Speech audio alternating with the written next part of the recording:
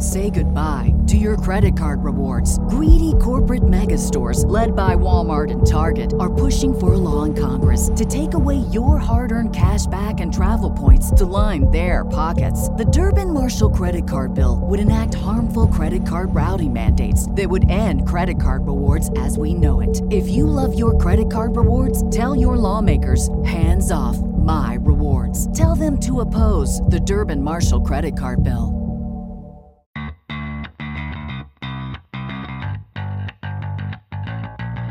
Coming to you live from downtown Detroit, this is Benzinga's PreMarket Prep with your host, Joel Elconin. This is a volatile puppy here, isn't it? And Dennis Dick. I'm bidding a penny. I will buy the stock for a penny. With everything you need to start your trading day. Good morning, everybody. Welcome to this Thursday edition of PreMarket Prep. Spencer Israel, Joel Elconin, and Dennis Dick. Busy day today. We've got a lot on the economic front. Initial jobless claims out and GDP out at 8:30. We're going to get the results of the Fed's annual stress test after the close today at 4:30 p.m., but I have a hunch that's weighing on sentiment in the financials today. We, of course, are going to talk about just the negative sentiment in the overall market yesterday and continue this morning. A couple earnings on our radar. KB Homes on Nike is after the close today, and a bunch of guests here. So Mark Chaikin will join us at 8:15. At 8:50, we're going to be joined by a new guest, Robert Schultz. He is spending the summer with Benzinga. He's an economist going back to school for another master's degree in the fall. He's going to break down the GDP report for us at 8:50. And then I'll be joined at 9 by Dimitri Parganamic from Market Chameleon. He will give us some options trades as it relates to earnings coming up here in a couple of days. So lots to get to. Let's bring Joel on here. Joel, update us on the market here overnight. Sure, Spencer. Good morning. We're down 25 and a quarter handles at 30.2375. Got a little bit above your close at 30.49 at 56.50.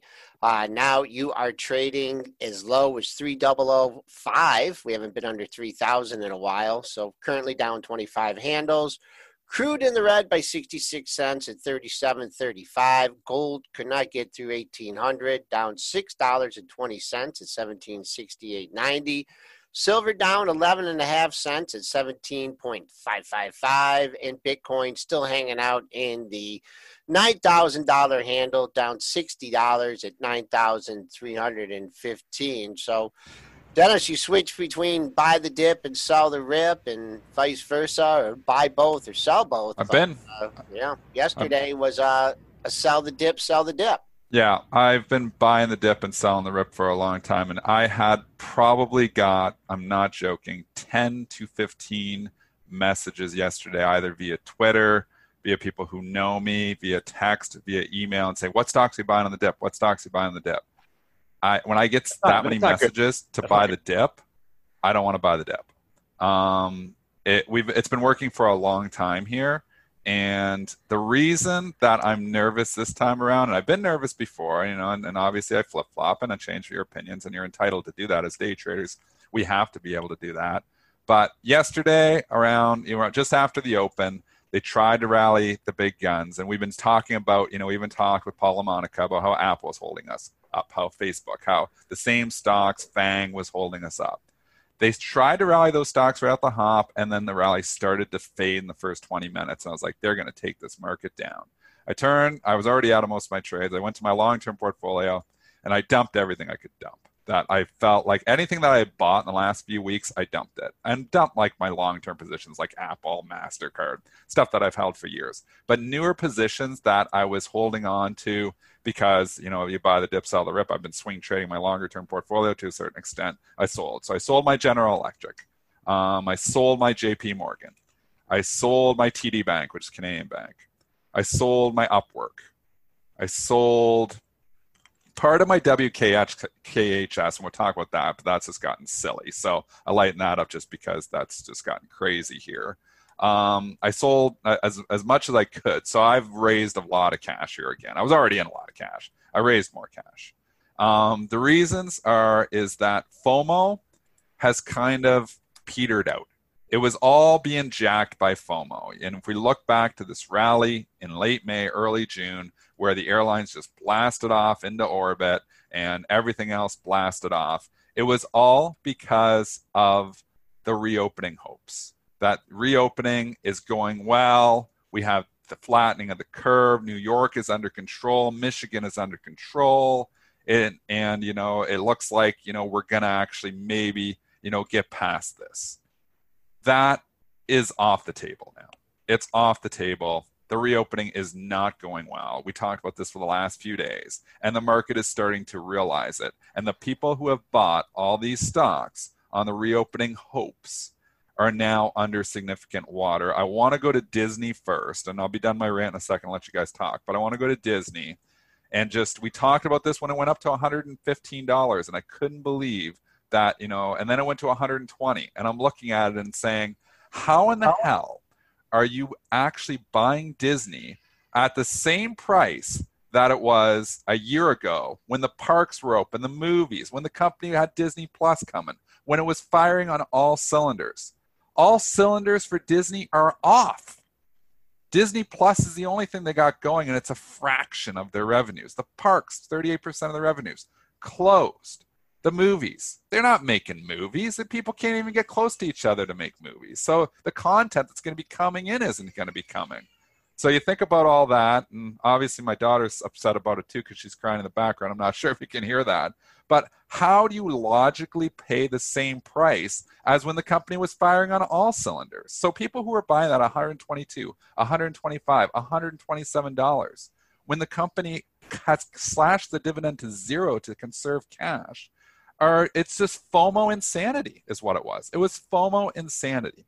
And that's what we saw in the airlines, and that's what we saw in so many things. It was all FOMO insanity. People, I have to buy stocks. I'm going to miss the boat. Everybody's going to get rich without me.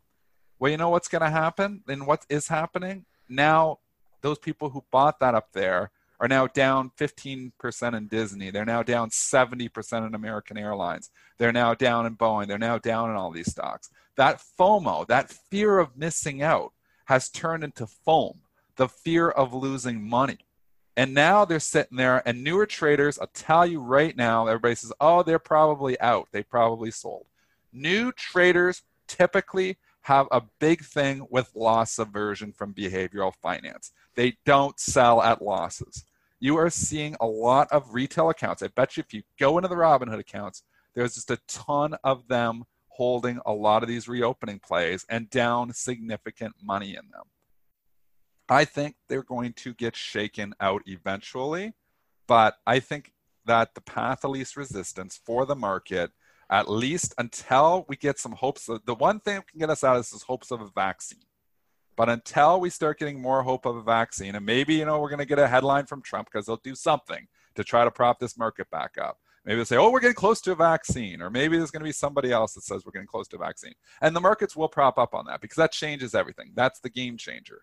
But the Fed is not the game changer, folks. You can say, oh, don't fight the Fed or don't fight the White House. It's what everybody's tweeting at me. One thing to consider, this has been a long rant, but one thing to consider is that the Fed did not bail this market out in March. The market did not rally because of the Fed. It went down Fed tried 3-4 times to rally this market. Back when you remember this, Joel? When we were 3,000, the Fed was doing something. And then I can't remember. They fired bullets, lowered interest rates. It's just an emergency rate cut, half of 50 basis points out of the blue. Emergency rate cut. The market rallies like 700 points on that. 2 hours later, it was red. And it kept going down. And then they were saying, well, this isn't, and people are the economists are trying to justify the Fed's firing all these bullets and the market is still going down. Because the market didn't care because people were dying and the economy was shut down. So when we started to rally, it wasn't because of Fed action in March. It was because we flattened the curve. It was because New York City the cases started to go down faster than we thought that they would. The social distancing worked. That is why we rallied, folks, in March. And then the Fed helped out. And obviously, and the rally continued and it turned to FOMO and we saw it all go up. But now we've turned off of social distancing. They don't want a social. People can't stand being cooped up in their homes anymore. And so we're seeing cases go back up.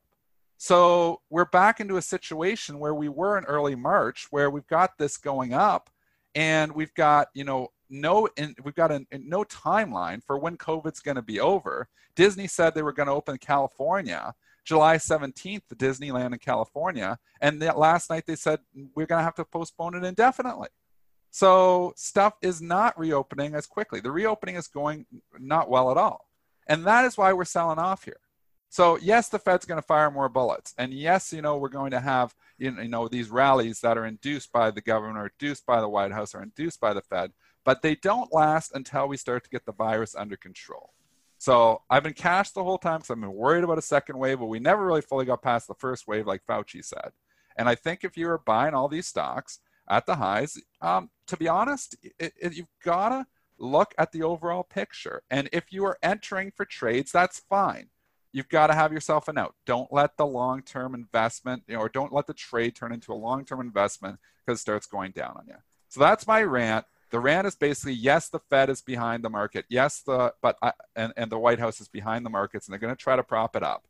But at the same time, the virus took control in March, and the Fed was firing bullets, and they weren't working.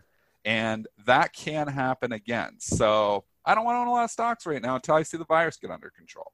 And something to consider is there's a lag, right? There's always a lag in the cases and what the market does. If you look at the daily new cases in the U.S., the curve started to flatten. It started to flatten really in early April, but we hit a new daily high on April 24th. So it didn't really start to flatten until like late April, and the curve unquestionably flattened in April, in May, and June, but it didn't really start until late April. So there's a lag between the cases and when the market rallied, right? Because the bottom was hit on the 23rd of March, and we really took off from there. So it's kind of too soon to tell. That's what makes this scary, because it's like there's so much uncertainty. It's too soon to tell really anything. The daily new cases doesn't line up exactly with the movements of the market. There's always going to be a lag in the reaction. We don't know yet if this spike in cases is going to lead to a spike in deaths, right? That hasn't happened yet. And if it doesn't happen, that's great. So there's a lot we don't know, which sort of makes it makes it tough. There was a lot we didn't know the whole time. Right. But the difference is that we had newer traders coming in and just buying regardless, and fundamentals don't matter. I saw that go through my timeline, my Twitter timeline, a million times. The stock market is not the economy. The stock market is not the economy. In the short run, it's definitely not. The stock market gyrates. Obviously, we've got 3% down, 3%. The economy is not moving around that much. So in the short run, that is true. In the long run, it is the economy, because you know what? In the long run, the stock market actually does care about the fundamentals of the company. Hertz is $1. So you can say, oh yeah, it's completely disconnected, and the economy doesn't matter. Hertz was $20 in March. If COVID didn't happen, Hertz would not be bankrupt right now. Hertz would still be up at $20 a share. Maybe they weren't firing all cylinders, maybe at 15, but it's not $1. So in the long run, when companies go bankrupt, they do eventually start to go down. Yes, we had a ridiculous FOMO rally in that in June too, but that faded as well. So I just say, if you are on margin invested, I would sell rallies. I'm comfortable with my 70% cash position. I've been comfortable. I was uncomfortable when we just went to FOMO. I was like, man, it sucks to have this much cash. But you know what? I was trading it from the long side. I was like, I'll make it up on the trading side. And, and I can trade. But as of swing trades right now, I had a few long ones on. I'm out of them all. No swing longs whatsoever. No swing shorts either here, because this Fed is just wild. But if we get these ridiculous pops, and don't kid yourself, I might go short this market again too. But I'm underinvested. I'm going to stay underinvested until I see something positive happening. And maybe it's overnight with a vaccine, and maybe that changes everything. I hope that's what happens. I hate being locked down in my home too. I don't want the markets to go down. I want the markets to go back up, because I don't want to be in this situation anymore. I don't like not being able to go to a restaurant. I don't like not being able to go, out, to see my friends. I don't like it, but it's the reality that we're in. But I'm not going to buy stocks like Disney near, approaching all-time highs. And if you backed out the Disney Plus, when everything's closed, it's nuts. So yeah, I think you and Spencer, are spot on, with that analysis of the Fed, as well as the COVID cases. But What is the main thing that moves stocks? What is the one fundamental thing that moves stocks? Sentiment? Buyers, sellers? Buyers and Fundamental, sellers. one fundamental thing. Earnings. Exactly. That's okay. what values. That's where it comes values. to. Okay. Yeah. Do you think J.P. Morgan is going to beat by $1.40 next quarter? I think the one thing that we missed was that with last quarter's earnings, you were only taking into a small account of the COVID crisis. Now you're going to have a full quarter. Oh yeah. And they threw out the junk when they rallied Halliburton on it. They rallied every single stock, good, bad, or indifferent on the reports. And now you're going to have a quarter. Maybe it's not going to hurt your tech companies. Maybe it's not going to hurt your Apple. But how could anything for Disney or any of these companies, the airlines, how could the earnings be anything but disastrous? And I think what you're seeing now is I looked at July 14th for J.P. Morgan is when they come out. No one wants to be long going into earnings season. I mean, they threw out that the everything last quarter. What excuse are you going to use this quarter? That's what I'm thinking. That's what I'm thinking is no one wants to be long ahead of Q2 earnings season. It's a great point you're making, and we have proof is in the pudding here. Look at KB Homes here today. Look at KBH earnings. Look at KB Homes, what it's doing. So we had this forgiveness going in April and May, the complete forgiveness trade, where when companies were missing and guiding down, it was all because of COVID. It's all okay. We were just forgiving, very forgiving. KB Homes is down 15% today on their earnings. We're back to caring about earnings all of a sudden. That's not good for this market if they start caring about earnings. I'm going to tell you that because you're right, Joel. These earnings in this quarter are going to be an epic disaster. Epic. We know that. What are the earnings for KB Homes? They weren't even that bad, but it doesn't matter because they're starting to care. Down 15% today, the stock. What were the earnings? Yeah, well, their EPS beat by 5 cents, 55 cents versus 50 cents, and their sales missed $914 million versus $1.07 billion. But let's get Mark Chaikin's thoughts on this as well, because he's here now. Mark Chaikin is the founder of Chaikin Analytics, joins us every other Thursday. Mark, you agree with this analysis that we're in for a doozy of an earnings season and the market cares now? Oh, I think Mark might be on mute. That might be my mistake. Let's unmute Mark. Let's try that. Okay, how's that? Hey, all right, we got you. Good. Hey, welcome. Good morning. I do believe that analysts are starting to lower their estimates heading into the quarter. That's actually bullish for the market because it's more than just setting the bar low. It means that the institutions are primed to buy the dips. But I do agree with Dennis that when you get a report in stocks that are overextended, and it could be Lululemon, it could be the home builders, it could be stocks like Fastly or Zoom. Reality sets in when you see the earnings report. That's why that 3-month period between the two earnings reports with a bit of a blackout in the middle in terms of corporate buying and in terms of forward-going statements is such an interesting period for the market. But I do think that if companies, even if they come in at or slightly better, it's the forward guidance, and there's so much room for disappointment. I can't imagine anybody going out on a limb, or very few, saying things are getting better. We're going to be back at 2019 earnings levels. I mean, people are saying they're getting better, but they're getting better from where they were in March and April. So, the bar again, and that's why this market has been driven higher, because you had companies saying, yeah, we're seeing Uber coming out. We're seeing sales improvements. Their sales were down 93% in March, but they're up 25% in April from that March low. So that means you're still down like 85%, but that's good news. I'm going to be even more simplistic. The market's going up because of the Fed. It's just, it is. People are underinvested.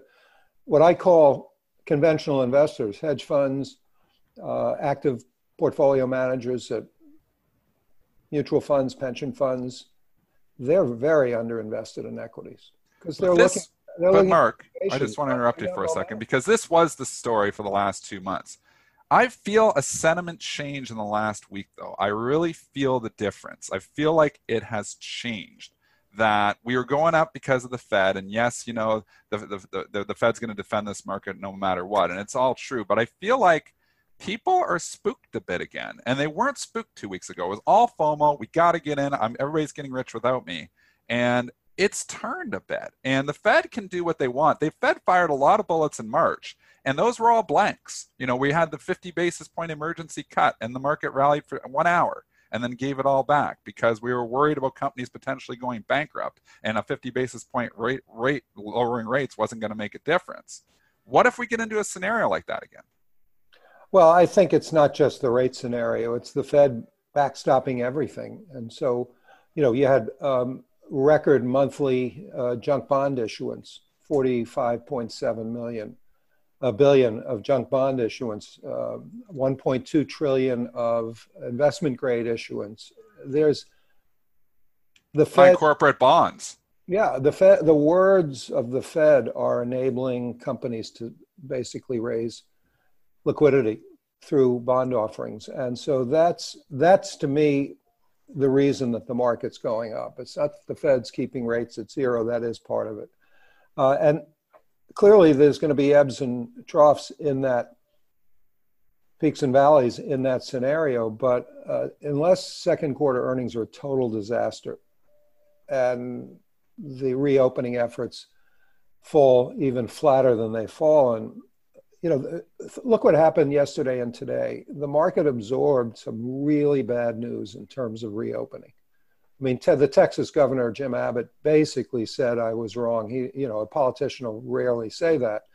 But when he said, if you have to stay home, if you don't have to go out, just stay home, it's basically saying, if you go out, you're putting yourself in harm's way. So it's about as bad as it can get, short of states shutting down. And I don't see these Republican states shutting down anytime soon. And yet the market didn't go to hell in a handbasket. The moves got magnified because of the gamma trade coming off at the June expiration on Friday. And so now stocks are going to move in a much more dramatic fashion because of that. They're not pinned to strike prices. So it sounds to me like you'd be buying this dip. Is that what you're saying? I'd be buying a dip between now and a week before earnings season. You know, they may rally today. Who knows what the unemployment number is going to be, unemployment claims number is going to be. But yeah, I would be. I mean, everything that I want to own is at the top of the page. Whether it's Microsoft, Adobe, PayPal, NVIDIA, Netflix, everything's at the top of the page. I'm with you on all those stocks. I love tech. I still love tech. Buy them up here. But what about Boeing? And what about American Airlines? And what about Disney? And what about the actual reopening stocks? Because I'm with you. I own all those tech stocks. I own Amazon. I own Apple. I own Google. I own, you know, I'm loaded up in tech. But I sold all my reopening plays because I'm worried the reopening is not going well. I never believed in the reopening play because I saw a second wave or a continuation of the first wave coming. So I agree with you, sell them or avoid. It's tainted goods. You know, why do that? These are damaged goods. And if you look at some of the stocks that had started to rally and then stopped, the cruise lines, Coles is a great poster child for the reopening trade. Yep. Occidental Petroleum. These stocks had bounces. In some cases, they were huge rallies, like with Royal Caribbean. But they're giving it back, and it's bottom fishing. No matter what you want to call it, reopening trade is bottom fishing, and I don't believe in bottom fishing. I think it's a loser's game. We're on the line with Mark Chaikin of Chaikin Analytics. He joins the show every 2 weeks to share his fundamental and technical analysis of the markets.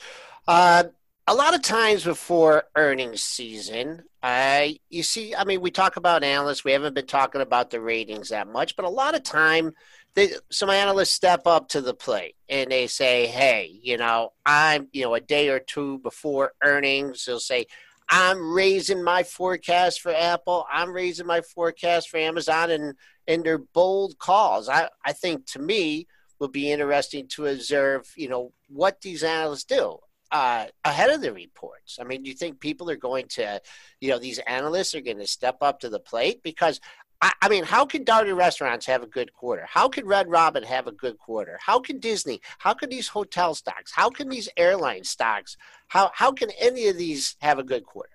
I don't think they're going to be raising estimates. That's a bull market game. Well, we're in a bull market in mega cap tech, but not, if you look at the underlying advanced decline lines in both the NASDAQ 100 and the S&P, there are more stocks below their 200-day average than above it. So I don't think they're going to be raising estimates. I think they're going to be lowering estimates, which is what started already. And that's actually bullish for the market. At least it has been over the last 10 years. The quarters where the analysts have been lowering their estimates coming into earnings have done better on balance big time than the quarters when they raise their estimates coming in. It's worth pointing out that a lot of these companies were reporting super late in the season. They have like different fiscal years. So Darden's reporting for their fiscal quarter that ended at the end of May. So this is the March, April, May quarter for Darden restaurants. So there will be a good chunk of it's going to be ugly. Yeah. Oh, yeah. How couldn't it be? How could it be anything but? They weren't open. And if you look at Twitter, which is not a place I like to hang out, there are stories of people flying on airplanes and saying nobody's wearing masks, or half the people aren't wearing masks and nobody's doing anything about it. That's pretty scary. I'm not going on a plane if people aren't wearing masks, but, forget the political aspect of this. Just from a health point of view, it seems to be the only thing that works, along with social distancing. So it's become a big political firecracker, not a political football, it's a political hand grenade. So Mark, Sure. Mark, aside from, so you mentioned some of the stocks that you like, just the stocks that the same stocks that the market seems to like here, really. Is there anything else on your buy radar here that besides like the mega cap tech? Well, biotech, quality biotech has had more two-way action. There's been some profit taking off peaks. They pull back, but it's interesting. On Friday, with the options expiration, Regeneron spiked up, 50 points in the final 15 minutes. That's crazy. And that wasn't based on anything COVID related. That was based on a second stage drug that they're working on with Sanofi, their partner. And so I think people are missing the point that biotech is not just about COVID. And so quality biotech, Regeneron, Alexion, Vertex, even something like Teva Pharmaceutical, really doing quite well, but giving you the opportunity to buy on dips because there's more of a two-way market in these stocks. Yeah. All right. About 2 minutes left here before we're going to get a couple of economic data points, initial jobless claims, and Q1 GDP. Mark, I guess before we let you go, just any final thoughts here? I mean, try to make us feel a little better about this market if you can. Well, I'm feeling pretty good about the market, given the fact that the reopening is going badly. Don't outthink the market. Just go where the strength is in quality stocks, not in the Fastlys of the world, which I think is a ridiculous hockey stick move. But, the Microsofts, the Apples, the Facebooks, it's where money is flowing and you got to go there. I also think one thing we should bring up is the June employment numbers. Remember, this rally was triggered by an outsized May employment gain, and we all question that. Do they count the right people? Or are people really in the workforce and so forth? The June employment report in early July has the potential to be a big, big market mover. If it's regression back, or they downgrade May, that could be a serious negative catalyst ahead of earnings. All right, Mark Chaikin, founder of Chaikin Analytics, joins us every other week. Mark, as always, we appreciate your insights and keep on staying safe. You too. Dennis, Thanks, keep Mark. keep tweeting. I love your middle of the night tweets. My little rant when I'm laying in bed and I'm mad. Hey, So angry. Are you in your pajamas? Are you the pajama trader? Oh yeah, I'm always in my pajamas. I live in my pajamas. I lived in my pajamas before COVID. I was a pajama. It didn't really change my life that much. I never left the home before COVID. There you go. Yeah, I just don't go to the restaurants anymore. All right. Enjoy, guys. See you in a All couple Thanks, of Mark. Mark. All right, we're gonna get numbers out here in just a second, so stand by for those. But We're 50 cents wide on the SPY right now. That is a wide market for the pre-market. We're usually about a nickel. So now it's coming in. Down 26 handles here, 25 handles. We did have a little relief rally here, about 715, got up to 30-40 area. Yeah. So we'll see. I mean, if you do get a pop on this number, we'll see what kind of resistance. First, you need to clear mid-range, and that comes in at like 30-31 on the session. Pre-market low, 3,005. We got. Why did we rally so much off the lows? Because we leaked all night. We leaked for a while there, and then I know oil had a little bit of a pop, but was that the catalyst? Like, we were down at 1.50 handles, and we came all the way back to go green. Or is that just our mysterious buyer that just wants to prop up the market?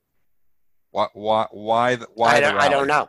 I don't know. I don't know. Because I checked, like, we were down 30, and then I always look at the lows, and we were down as much as 50 points last night, and then we rallied all the way back to green. I was like, oh, I guess the overnight, dip buying's still working. Durable good orders up 15.8% versus estimate at 9.8%. Yeah, I'll read that's good. Here. Yeah. Initial jobless claims for last week, 1.48 million versus 1.3 million estimates. So not good there. GDP in line with estimates, down 5% for the quarter. That was what they expected. So actually good. They got that one right, which is, I guess, interesting. But we'll get some analysis on GDP when I bring on Robert Schultz here in about 20 minutes. He'll have some time to look through that report and give us some high-level thoughts here. But let's go back to the market and let's talk about I don't know if we finished KB Homes. So, Joe, do you want to give technicals on KBH here? Yeah, give the levels. Yeah, I'm not really sure what to say in this one. These home builders are notorious for just wild moves and reversal moves. So, and this is nothing based on the fundamentals. This is just from past history. When they're way up, they seem to go way down. And when they're way down, sometimes they go way up. I don't know if that's going to be the case today. They really have pounded this thing. Just hanging out at the pre-market lows. Wow, 28.49 is where you're currently trading, and you've made a couple lows at 28.15, 28.30. Let's see on the dailies. Do you have anything there? You have a couple lows under 28, 27.61, 27.68. So I'd keep an eye on those. I think maybe your safest play, if you are just attempting to buy the dip here in this one, see that open, and maybe it opens up 28 and a quarter, and then they flush it down like the 27.70, and then turn around and coming back up through that open. Then you can lean on that early morning low. But just blindly buying the open here, you might take. Actually, we got to 27.90. That's your pre-market low. So that coincides. 28. We'll see what happens. But I think it will get some of these losses back. It's just not going to go down like $25. That's my early comment. It's hard to say. I like the way Joel's playing it better than just saying I'm just going to buy the open and I know it's going to bounce back, because wait for it to start bouncing back. It's a good point, because you're fighting the tape right now. The thing's been leaking the entire after-hours session. There's a lot of people who are caught long these things. There's a lot of people who are believing that the home builders are firing on all cylinders. People really thought, that they were, and apparently maybe they're not. So, it's a move down to, it's been, and people, tweeting at me too. I mean, it had a big move. I mean, we had a really big move, and we got back almost all the losses from March. So now we're realizing that, hey, maybe the home builders aren't, in the clear. And, obviously the earnings weren't that bad, but they're punishing it for it because it was just overextended. So $28 sitting there right now. I like your setup. Let's say it opens 28, flashes to 27.5, comes back up through the open. That's where it gets interesting. But for the entire market, you can play it that way too. Let's see where the market opens, and let's see what it does, because you just say, I'm just going to randomly come in and buy the dip on every single stock. Well, if you were doing that yesterday, you got hurt bad, because we opened and we tried to rally for the first 10, 15 minutes, and then we just started to leak, and then we lost the leaders. And what was concerning, and why a lot of my sentiment has turned, is that we lost the leaders yesterday. We lost Amazon. We lost Shopify. We started losing Apple, and Apple has been a monster leader. And yes, Apple, is getting some love here this morning. Another analyst raising their price target. Johnny come lately analyst, in my opinion. And Apple's had a hell of a run. It needs to cool off. All these stocks need to cool off, and they started cooling off yesterday. So Microsoft back under 200. I'm not going to get interested in Microsoft like I'm long it from the investing perspective. I'm sticking with the long-term investment. But from a trading perspective, I'm not going to buy Microsoft until it's back up over 200 because it's cooling off. It's had a hell of a run. There's a lot of stocks that have just run too far, and they need a cooling off period. That's your leaders. But the laggards just continue to lag. You look at American Airlines, the thing's down every day. So what are we down here in a row, Joel? Go to where we had that, little rally there. Yeah, let me check go up to 1844. We're down every day. We're down another 50 cents here today. We are absolutely punishing people who were chasing that original move now. And eventually maybe we get back to $10 support. Maybe we bounce. $12.50 now. I don't see much till 10. So I don't know if it's going straight there. It's going to eventually have, it's been too easy for the shorts now on American Airlines. But again, these stocks are, wow, down for the reopening. 54 cents at 12.51. Boy, if you got that offering at $13.50. Yeah, you're not happy. You had to scoot out of that yesterday. Big volume day. Boy, oh boy, this is giving back over half of its gains here. Boy, what is it? We went from 8.25. We figured this out. Oh yeah, you're way. You don't want to get interested in this thing until it gets back over, at least over that offering price and closes over that. That was $13.50. It's tough. It's just a tough market to trade, and it's a tough market. Well, it's not so much a tough market to trade. It's just a tough market to just come in and just say, buy the dips worked, and it's going to always work. And it will probably eventually work. But at this point in time, there's too many unknowns. So I'm sticking with the thesis, especially on the airlines and especially on these reopening plays like Mark was just saying. If you're going to buy the dip, buy it in stocks that are firing on all cylinders. Don't buy on these ones that are raising cash to survive, because they might not survive. Hey Dennis, you pick up that Penn Gaming today. It's down to $1.38 at $32. Yeah, no, thank you. What? You wanted to buy it at $32.55. I wanted to buy it for the trade on the Catalyst Portnoy trade. It's giving it right back. Okay, I'm just curious because it's really it's taking a It's a reopening play until I see.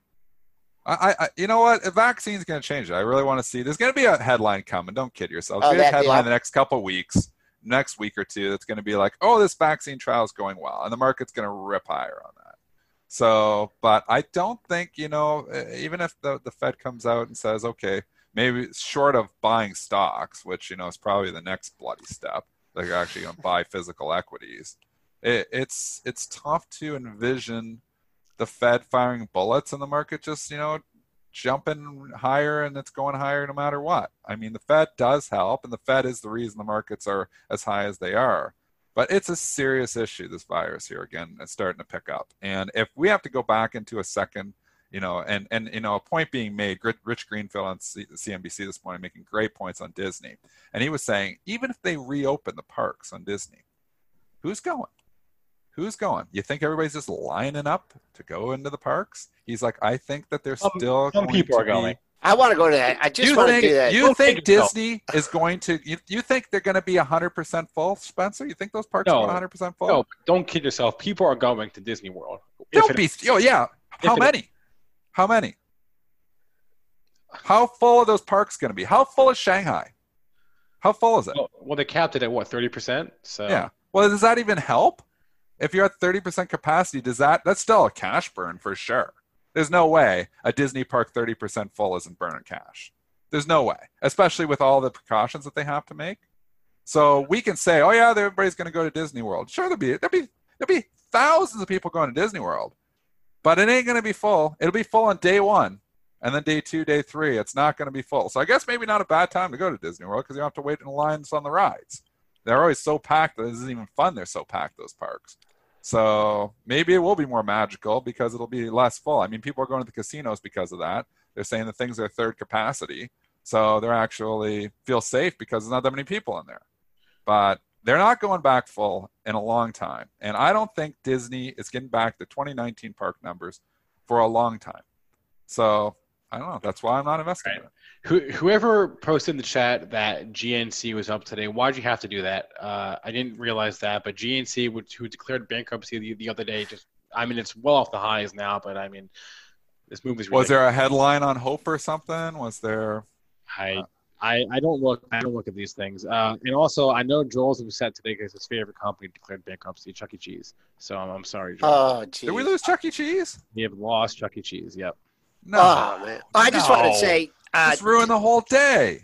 Yeah, I'm sorry. I want to go Spencer. I want to go to Blizzard Beach. I want to ride that one slide. I'll just go there. I'll pay the money. I'll just go up and down the slide, then I'll leave. I don't know if my mask will get a little bit soggy, but I definitely want to do that. And also, I forgot to mention, I can't believe it, and I don't know if she's listening, but today's Dana's 28th birthday. Oh, happy birthday. Happy birthday, Dana. Yeah. Yep. So shout out to her. She's probably sleeping in today. And that also coincides with the first day, I always say this every time, of Globex trading, June 25th, 1992. To the market. Yeah. It's a great – I still have the button somewhere upstairs that says that. So just want to give a shout out. Dana is my daughter.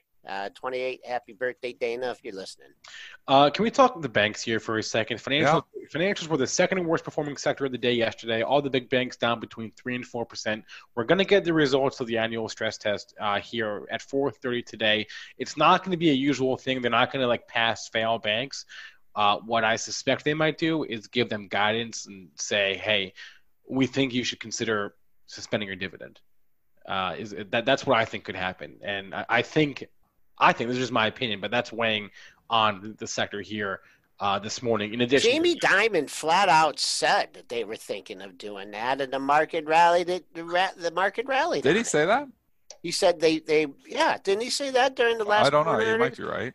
And then I know I'm right. And then the next day, one of their analysts come out and said, we're going to 3,942. It was a real. Go back and look at that. Yeah, Jamie. No, I thought he said they shouldn't. They shouldn't cut. Really? I said they should consider. Okay. Oh no, you're right. He did in April. He did say that they could suspend their dividend. You're right.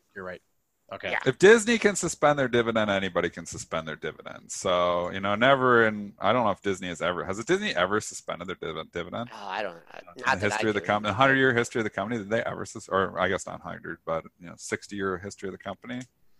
Did they ever suspend their dividend? Hey, if Royal Dutch Shell can cut their dividend for the first time since World War II. Wow, Royal Dutch Shell is a different story. Their oil. I mean, Disney was firing on all cylinders their dividend before hadn't COVID been hit. cut since World War II. Yeah. So if they can do it, anyone can do it. So I sold my JP Morgan yesterday. I had it on for a swing trade. I had it on because I thought the low of the move might hold. It rallied up. I sold part of it, and then I sold the rest of it when it went through the 95.87 low because I don't want to be long stocks making new lows on the move. So that's gone. It's hard to just come in here and buy banks. And yes, maybe they're going to get a catalyst. They're getting back to some levels. They're always been fairly cheap, but I've talked to my banker buddy. I talked to a buddy over at Royal Bank in Canada, and he's like, there's nothing going on. There's no deals. Yeah. There's nothing. And I mean, that's obvious. The economy shut down. There's no big deals happening here. There's, we're in an economy where think about the M&A action. Think about all this stuff. There's nothing happening in investment banking. There's nothing happening in corporate lending. The only money they're lending is to companies trying to survive. So it's tough. It's a very tough environment for the banks. Again, a vaccine changes everything. We get a vaccine that works, I'll buy everything. I'll turn around and I'll be so long I'll be on margin, and I never go on margin. Oh, you won't be on margin. Don't say that. Well, anyways. I'm not, but until the banks are the same thing. They're ground zero for this. Could they have to cut, could Wells Fargo have to cut their dividend, suspend their dividend? Yeah, it's possible. Is that going to happen tonight? I don't think so. But the stress test will be interesting. We'll see what happens. I don't think any banks are coming in and suspending their dividends tonight. And yes, there's probably some nervousness maybe going into these stress tests. But, the stocks are cheap. They've been cheap for a long time. But until this economy actually opens up and we get the virus under control, they're going to remain cheap, in my opinion. So Banks are not for me, not until we get more clarity on where this is going. And also worth noting that banks' earnings are not far away. We're only July 14th, right? We're only for JP three Morgan. weeks away from the banks starting the next earnings season. So we're going to get some headlines here, one way or the other, in a couple of weeks. All right, I know we haven't really gotten any tickers from the chat today. I want to do that quickly before we bring in our next guest. Someone asked about Rite Aid earnings. They were out this morning. They beat nicely. The EPS, they lost 4 cents per share. They're estimated to lose 38 cents per share. Their sales are $6.03 billion versus $5.6 billion. So nice beats for Rite Aid in their first quarter. I don't know who asked about this, but these stocks at that reverse split have, tendencies to just have wicked rallies sometimes. So you got to be careful. I don't want to short this because I've seen, think about the rally that we had back in March when this thing went from $10 to $20 in like 5 trading sessions. So you got to be careful, very, very careful trading these types of stocks. Was it good numbers? Sure, pretty low bar though. This is a runner. This thing it can run. You got to be careful. Yeah, on this one. 14. You're trading at the highs of the pre-market session. So if you look at it and you can look at the dailies here and 15.15 hasn't hit that yet. I'd like to see what happens. $15, you see a pair of highs, $14.95 and $15.15. After that, you might get a peak at 15.84. So this been in a consolidation period for a long time. This thing could be a runner. It'd be one of those things where, check out your pre-market high, wherever it is. Looks like it's bid right there right now. And see if we get continuation. I wouldn't want to buy this at 14.37 and see a 13.90 print, something like that, to see if it could just continue around. S&P's had to pop into the 30 handle, now starting to leak again. One interesting chart before we bring in. It's a big difference just before you move on Sure. is the rallies aren't holding. Nope, they're not. Yesterday we had multiple rallies. They can't hold. They're selling the rips, folks, and they're not buying the dips as much as they were, and that's why we're keep leaking down here to the low. 3,000 S&P. Bulls are still in control in the S&P as long. I'll give you the 296.74 low of June 15th on the spot. I'll give you that number. We take that number out, and then it's a slippery slope maybe down to 280. So you want to see the bounce. I think we do the first time. That's where, if we really get down here today, 297 SPY, maybe they flush them out. We get near the overnight lows. Where the S&P's overnight low equivalent's probably 298 on SPY. Yep. Get down that area. We probably bounce the first time down there. I might try a little bounce trade there, but that's all, just a bounce trade. Not loading up the investment portfolio, I'll tell you that. Just before we go to our guest, one very interesting chart here, and I know a lot of people participated in this. Workhorse. Look at this. This is a unbelievable, Joel. I know you guys have been on this one, I think, for quite some time. Yeah. Really interesting day yesterday, right? You run to $10. Yeah. Options. Turn around, and then you dip to 710, right? And then actually that 710 was made early. So you hit the 710, you went up to 10, you came back to 851. Yeah. And now you're trading up 73 cents here at 924. Your pre-market high stands pretty close to 10, 973, 974. I would say if you're just looking for this run to continue, boom, you need to get over $10 on the hop. Clear out those sellers and keep on going, because I don't know. This thing, it wasn't a red candle because it opened low and went high. But Dennis, you talk about one of those candles where, you kind of just get all the buyers in there. So it's not a red candle. So I wouldn't throw in the towel on it yet on the long side. But man, if this thing doesn't get over, a lot of people are getting their money back. They got caught late in the day. So over 10, things are wide open, but man, I think you're going to find some big sellers. Big volume day there yesterday. Dennis, do you have any left? I know that I do. I sold more in the last 2 days. I've sold some in the 7s. I sold more again yesterday, and so I still have a chunk left. I want to hold on, but again, this is just so overextended. I still like the story here. That's the one thing, is I do like the story. The electric, vehicles. This was an under the radar play. It's not under the radar as much anymore. It got a mention on CNBC Mad Money last night. Oh, nice. They were going to talk about it on Fast Money. They actually showed the chart, and then they actually just ran out of time. They didn't. So it's starting to get CNBC I always say, when they start mentioning them on CNBC, it's usually these smaller stocks, when they start getting mentioned on CNBC, it's usually near the top. So usually the run is over. Usually when CNBC starts getting some, they start, and a caller came in and Jim Cramer said, I got to do some more work on this one. He knows it's been running. I mean, when they start getting shown on CNBC and talked about, nonstop on CNBC, it's usually the time where you should be ringing the register. It's been a big run, but I do like the story here.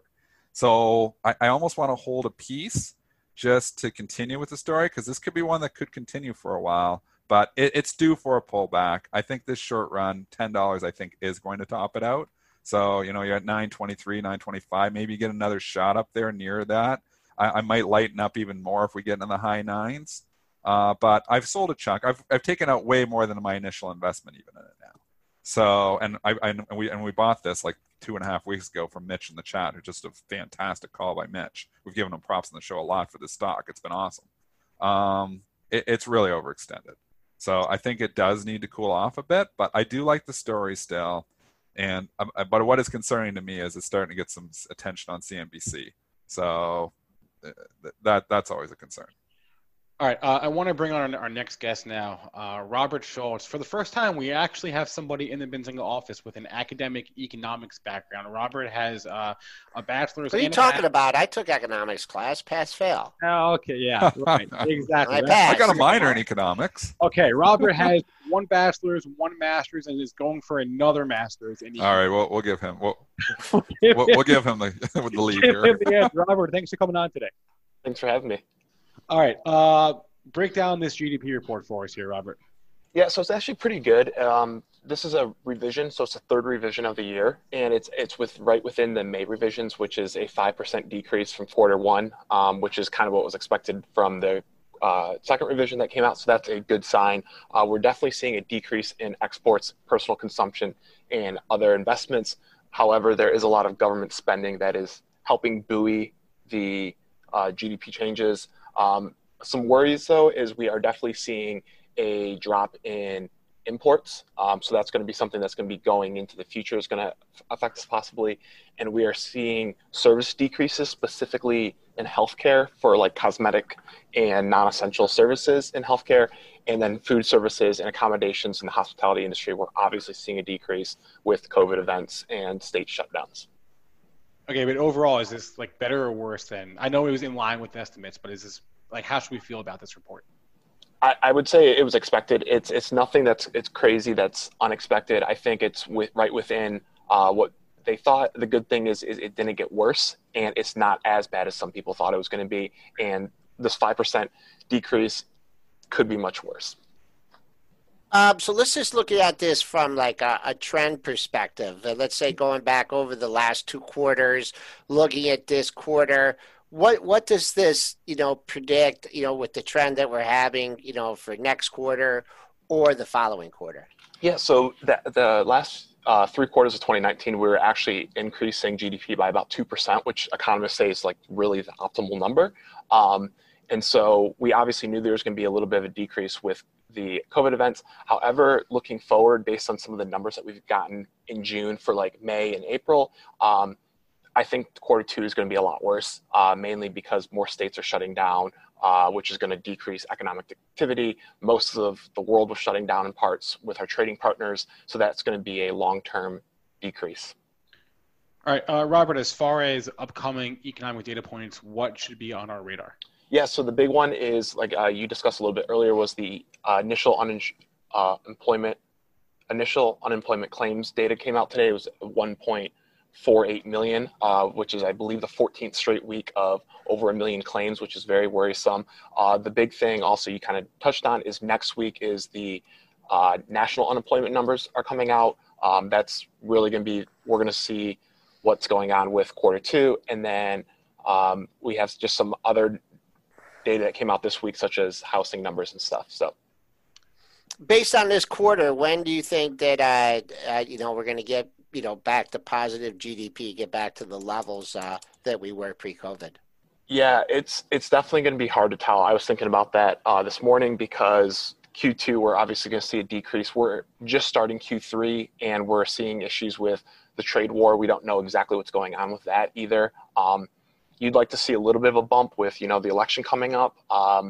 But I think there's so much going on with, like what you guys were saying earlier, with the second wave in states possibly shutting down again or starting to shut down again, that, this could be a long-term thing. I think Q2 is going to be rough. And then I think Q3, hopefully near the end of Q3, we see a rebound, but it's really all going to depend on how fast, states reopen and can they stay open? And then what's the sentiment?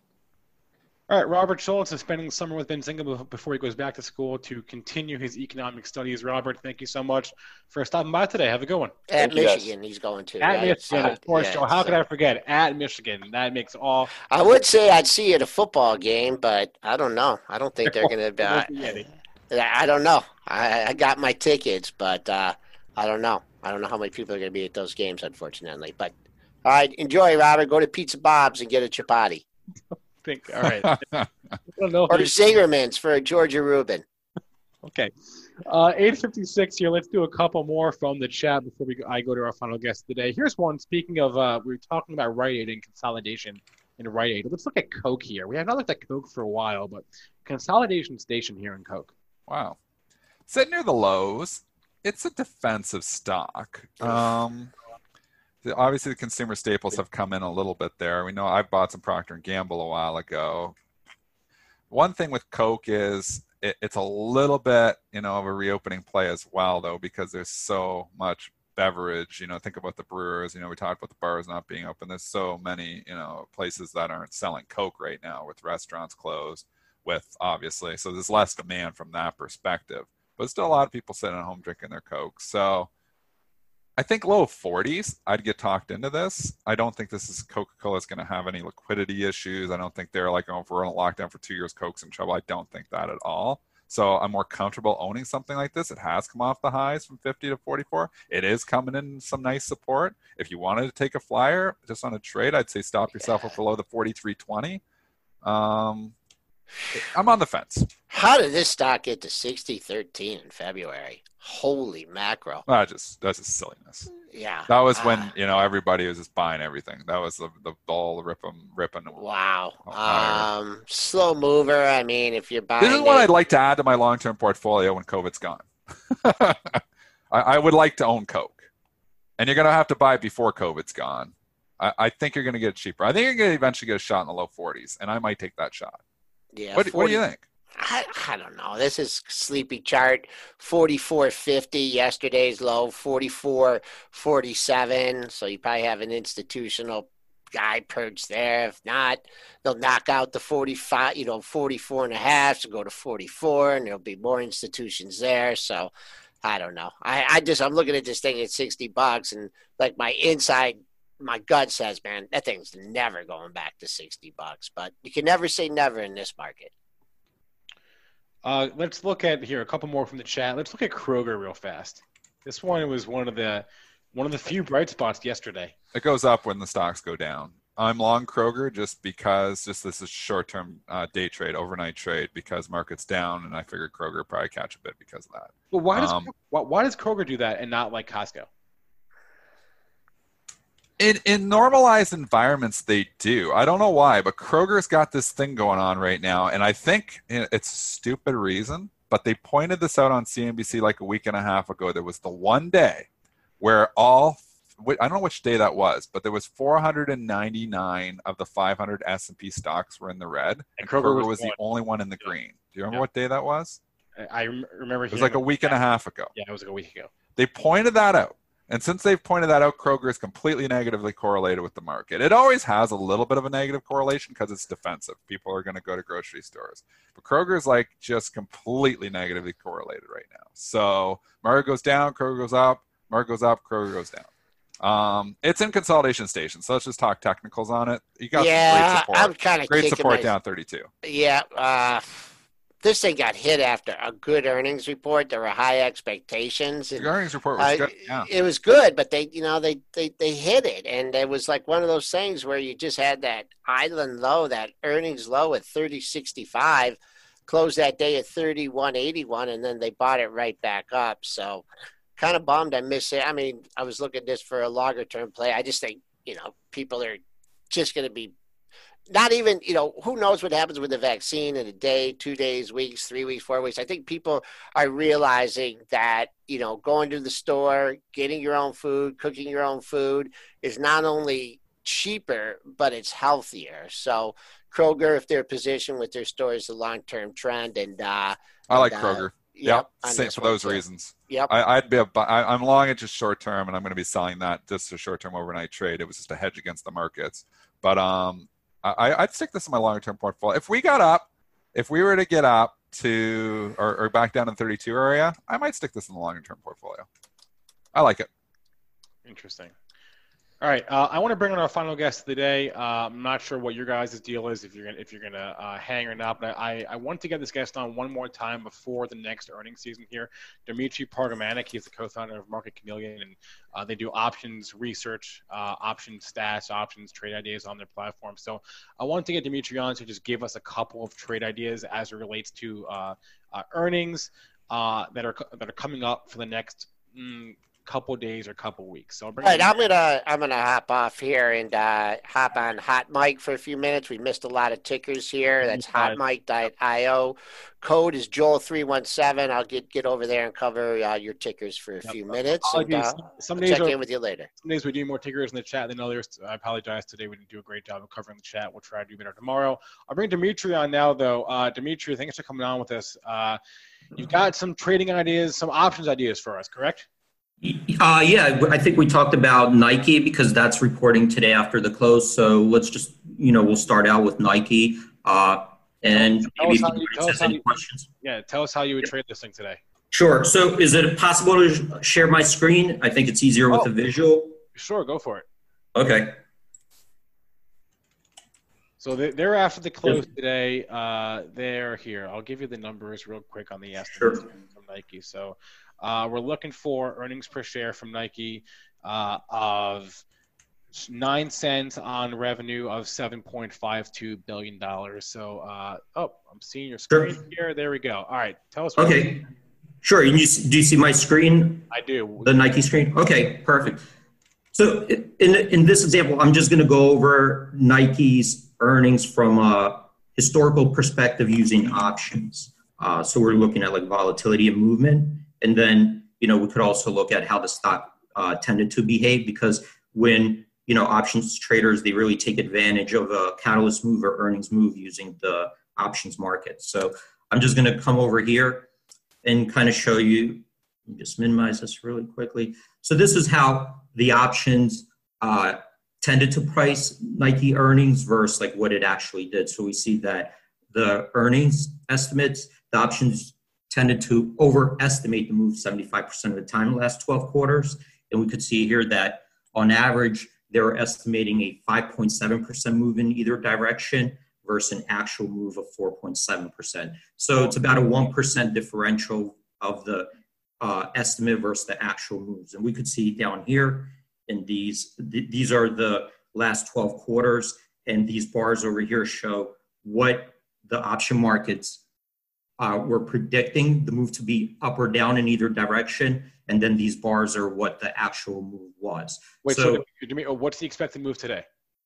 So the expected move today, I think it's around, it's kind of in line, I think like 5.3%. And I'll get into and I'll go to the options chain, and we're going to kind of, structure a straddle and then compare like what today's predictions are versus, historical moves to see how that lines up. And just really quickly, this is how the options did historically. So you see if you were long the straddle, which is if you bought the call, you bought the put on the at the money strike, right before the earnings, sold it out the next day. You see that that only was profitable 44% of the time, and on average, It was a 3% loser. The strangle over here, that's an alternative to the straddle, where you buy an out of the money call and an out of the money put.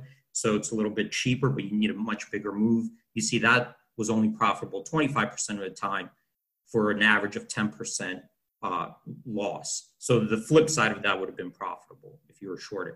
And we also compare like the credit iron butterfly. So this is where you take advantage of high implied volatility. You're selling the straddle, but you're buying the wings for protection. And that actually, it was profitable 44% of the time. But as you could see, that the return on the amount at risk was a 44% return on amount of risk. And that's probably due, you see over here a couple times where it had very little bit movement, where I'm hovering over. So at that point, that those at the money options really got crushed.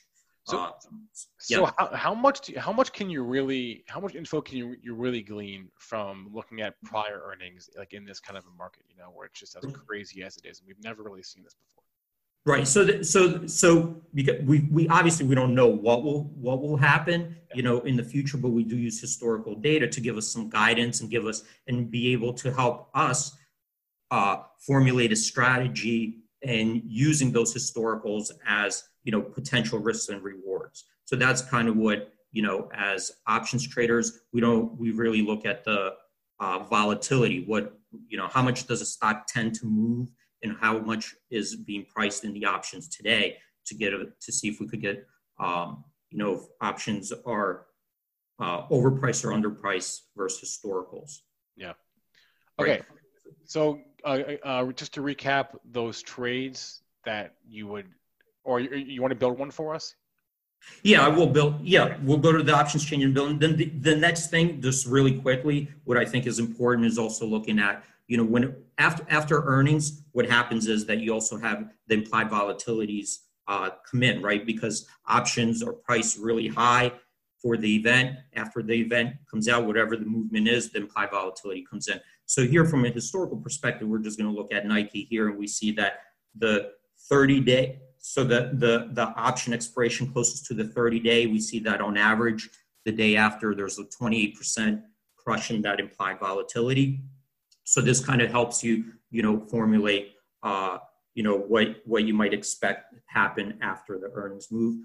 We see here that the day before, on average, on the 30-day expiration, on average, it's about 35.4%. The day after, the implied volatility drops to 26.1, and then we see after that, 5 days after, 10 on average drops to 24.2. So that's kind of how, these are the charts and how it looks. So this way, once you structure a strategy, you could kind of use historicals to see, well, if it behaves similarly to the history, what am I expected to potentially make versus what I might possibly lose. So let's go to the options chain over here. And we're going to look at, so these are yesterday's closing prices. On the options chain, the market isn't open yet. So here we see, Nike's around 100. Hey, can you just zoom in a little bit? It's a little bit small there. Just like Control Plus on your computer or something, Command Plus. Let me see if I could zoom. Let me see if I could do a zoom. Just hit, I think on the keyboard, like Control Plus. Is it better? Oops, too much. That's better. That's better. That's better? Okay. So here's the options chain for Nike right now. And Nike's that's where it closed around 100. So what we would use is we'd start out with a straddle, and let's just say we sold this straddle over here. So that's selling a put, that's selling a call, right? Let me just come down here. So over here, we see this is what this would look like at expiration, and it has 2 days to go. So wherever this green is, as long as the stock is in this area, in this range, that's profitable. If it falls outside, that's when you start to lose. So you could see here, you get a $5.34 credit. The stock's around $100, so it's about 5% move in either direction, which is kind of in line with the historicals that we were just looking at.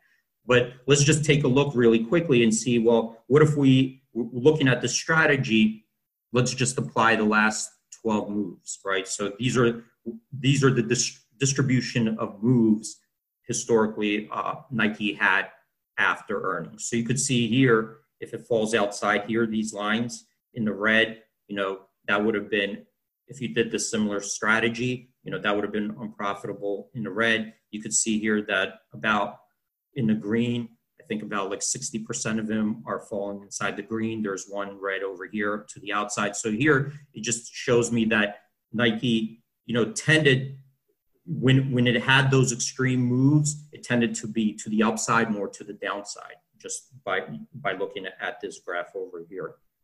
What we could also do is, I'm just going to take a really quick look at what this is recommending to us.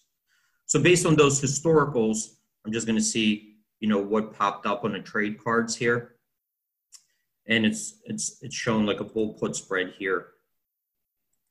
Sorry, here's a bull put spread. And that involves, just selling an out of the money put and then buying another out of the money put as a hedge.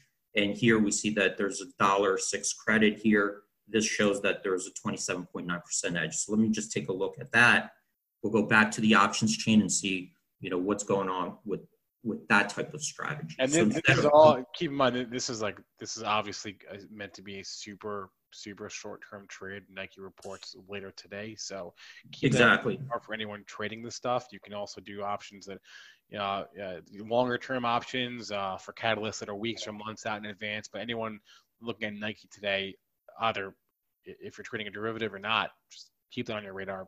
Catalyst today, that's going to change. That's going to change. Exactly. This is very short term. These aren't long-term investments. You're really just playing an earnings move, right? That's all you're doing. It's playing very short-term earnings move.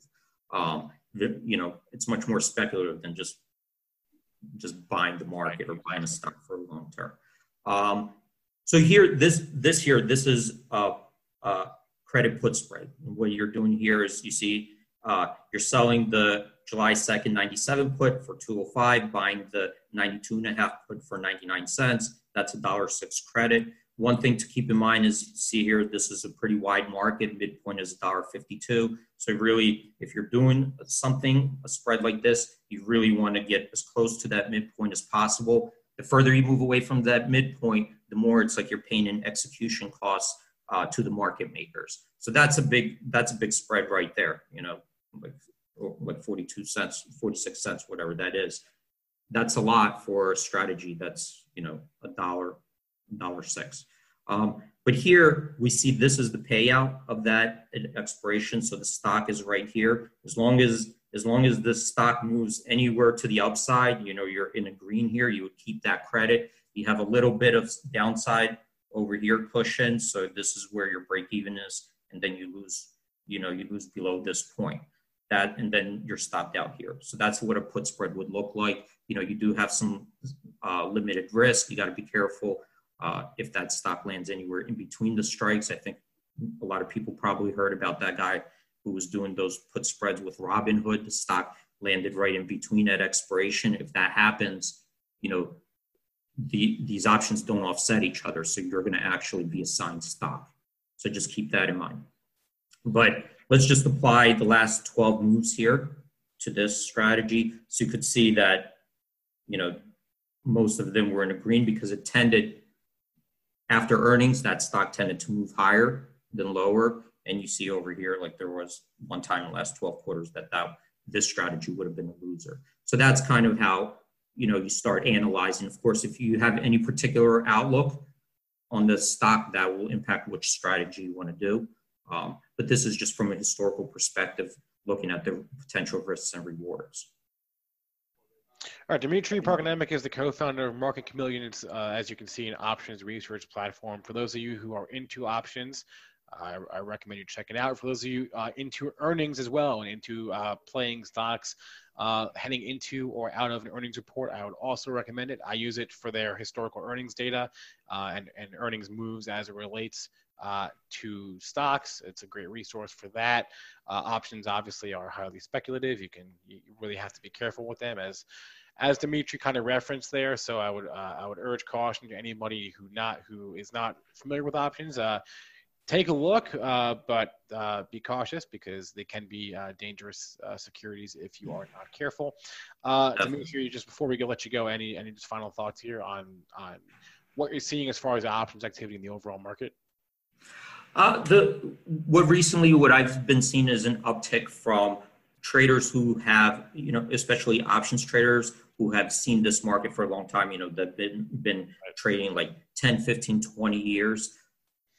As this market, has increased and it's kind of like, a little bit up there, has returned, they're looking for ways to buy volatility. So they're looking for any way they could buy volatility just in case, because, they're a little bit more nervous. So they're asking about, are there any cheap gamma plays, or is there any cheap ways to protect my downside? So I have seen an uptick in that from the more veteran traders, so, and like, there are a lot of new, we've been hearing a lot of new traders have been coming in into the market and being very speculative. So there is a little bit of that, but I do feel that enthusiasm has been fading a little bit. All right, Dimitri Prokopnik, as I mentioned, he's a co-founder of Market Chameleon. You can find his website by going to marketchameleon.com. They're on Twitter, also at Market Chameleon, but the Chameleon has no vowels. And did I get all the places to find it? Just the website and Twitter? Is that it? Yeah, marketchameleon.com. We have we have like YouTube video tutorials. I think like Facebook, Twitter. Awesome. All right, Yep. Dimitri, thanks a lot for stopping by today. Stay safe out there. Great. Thanks, Spencer. Have a great day. I'll wrap it up here now. I'll just bring on a watch list. So these are the stocks. Most of the stocks we talked about today. I think I missed a couple, so I apologize. But if you want to keep those on your radar, thanks to our guests, Dimitri, Robert, and Mark. Thanks to all of you in our chats. Don't forget to hit that like button on YouTube. We love it. We love it. Thank you. And please remember, all the information from our show is meant to be used as informational purposes and not for investing or trading advice. Everyone have a great rest of your Thursday. Joel and I will be back at 3:40. Until then, stay safe and good luck. Say goodbye to your credit card rewards. Greedy corporate mega stores, led by Walmart and Target, are pushing for a law in Congress to take away your hard-earned cash back and travel points to line their pockets. The Durbin-Marshall credit card bill would enact harmful credit card routing mandates that would end credit card rewards as we know it. If you love your credit card rewards, tell your lawmakers, hands off my rewards. Tell them to oppose the Durbin-Marshall credit card bill. Get ahead of postage rate increases this year with Stamps.com. It's like your own personal post office. Sign up with promo code PROGRAM for a 4-week trial plus free postage and a free digital scale. No long-term commitments or contracts. That's Stamps.com, code PROGRAM.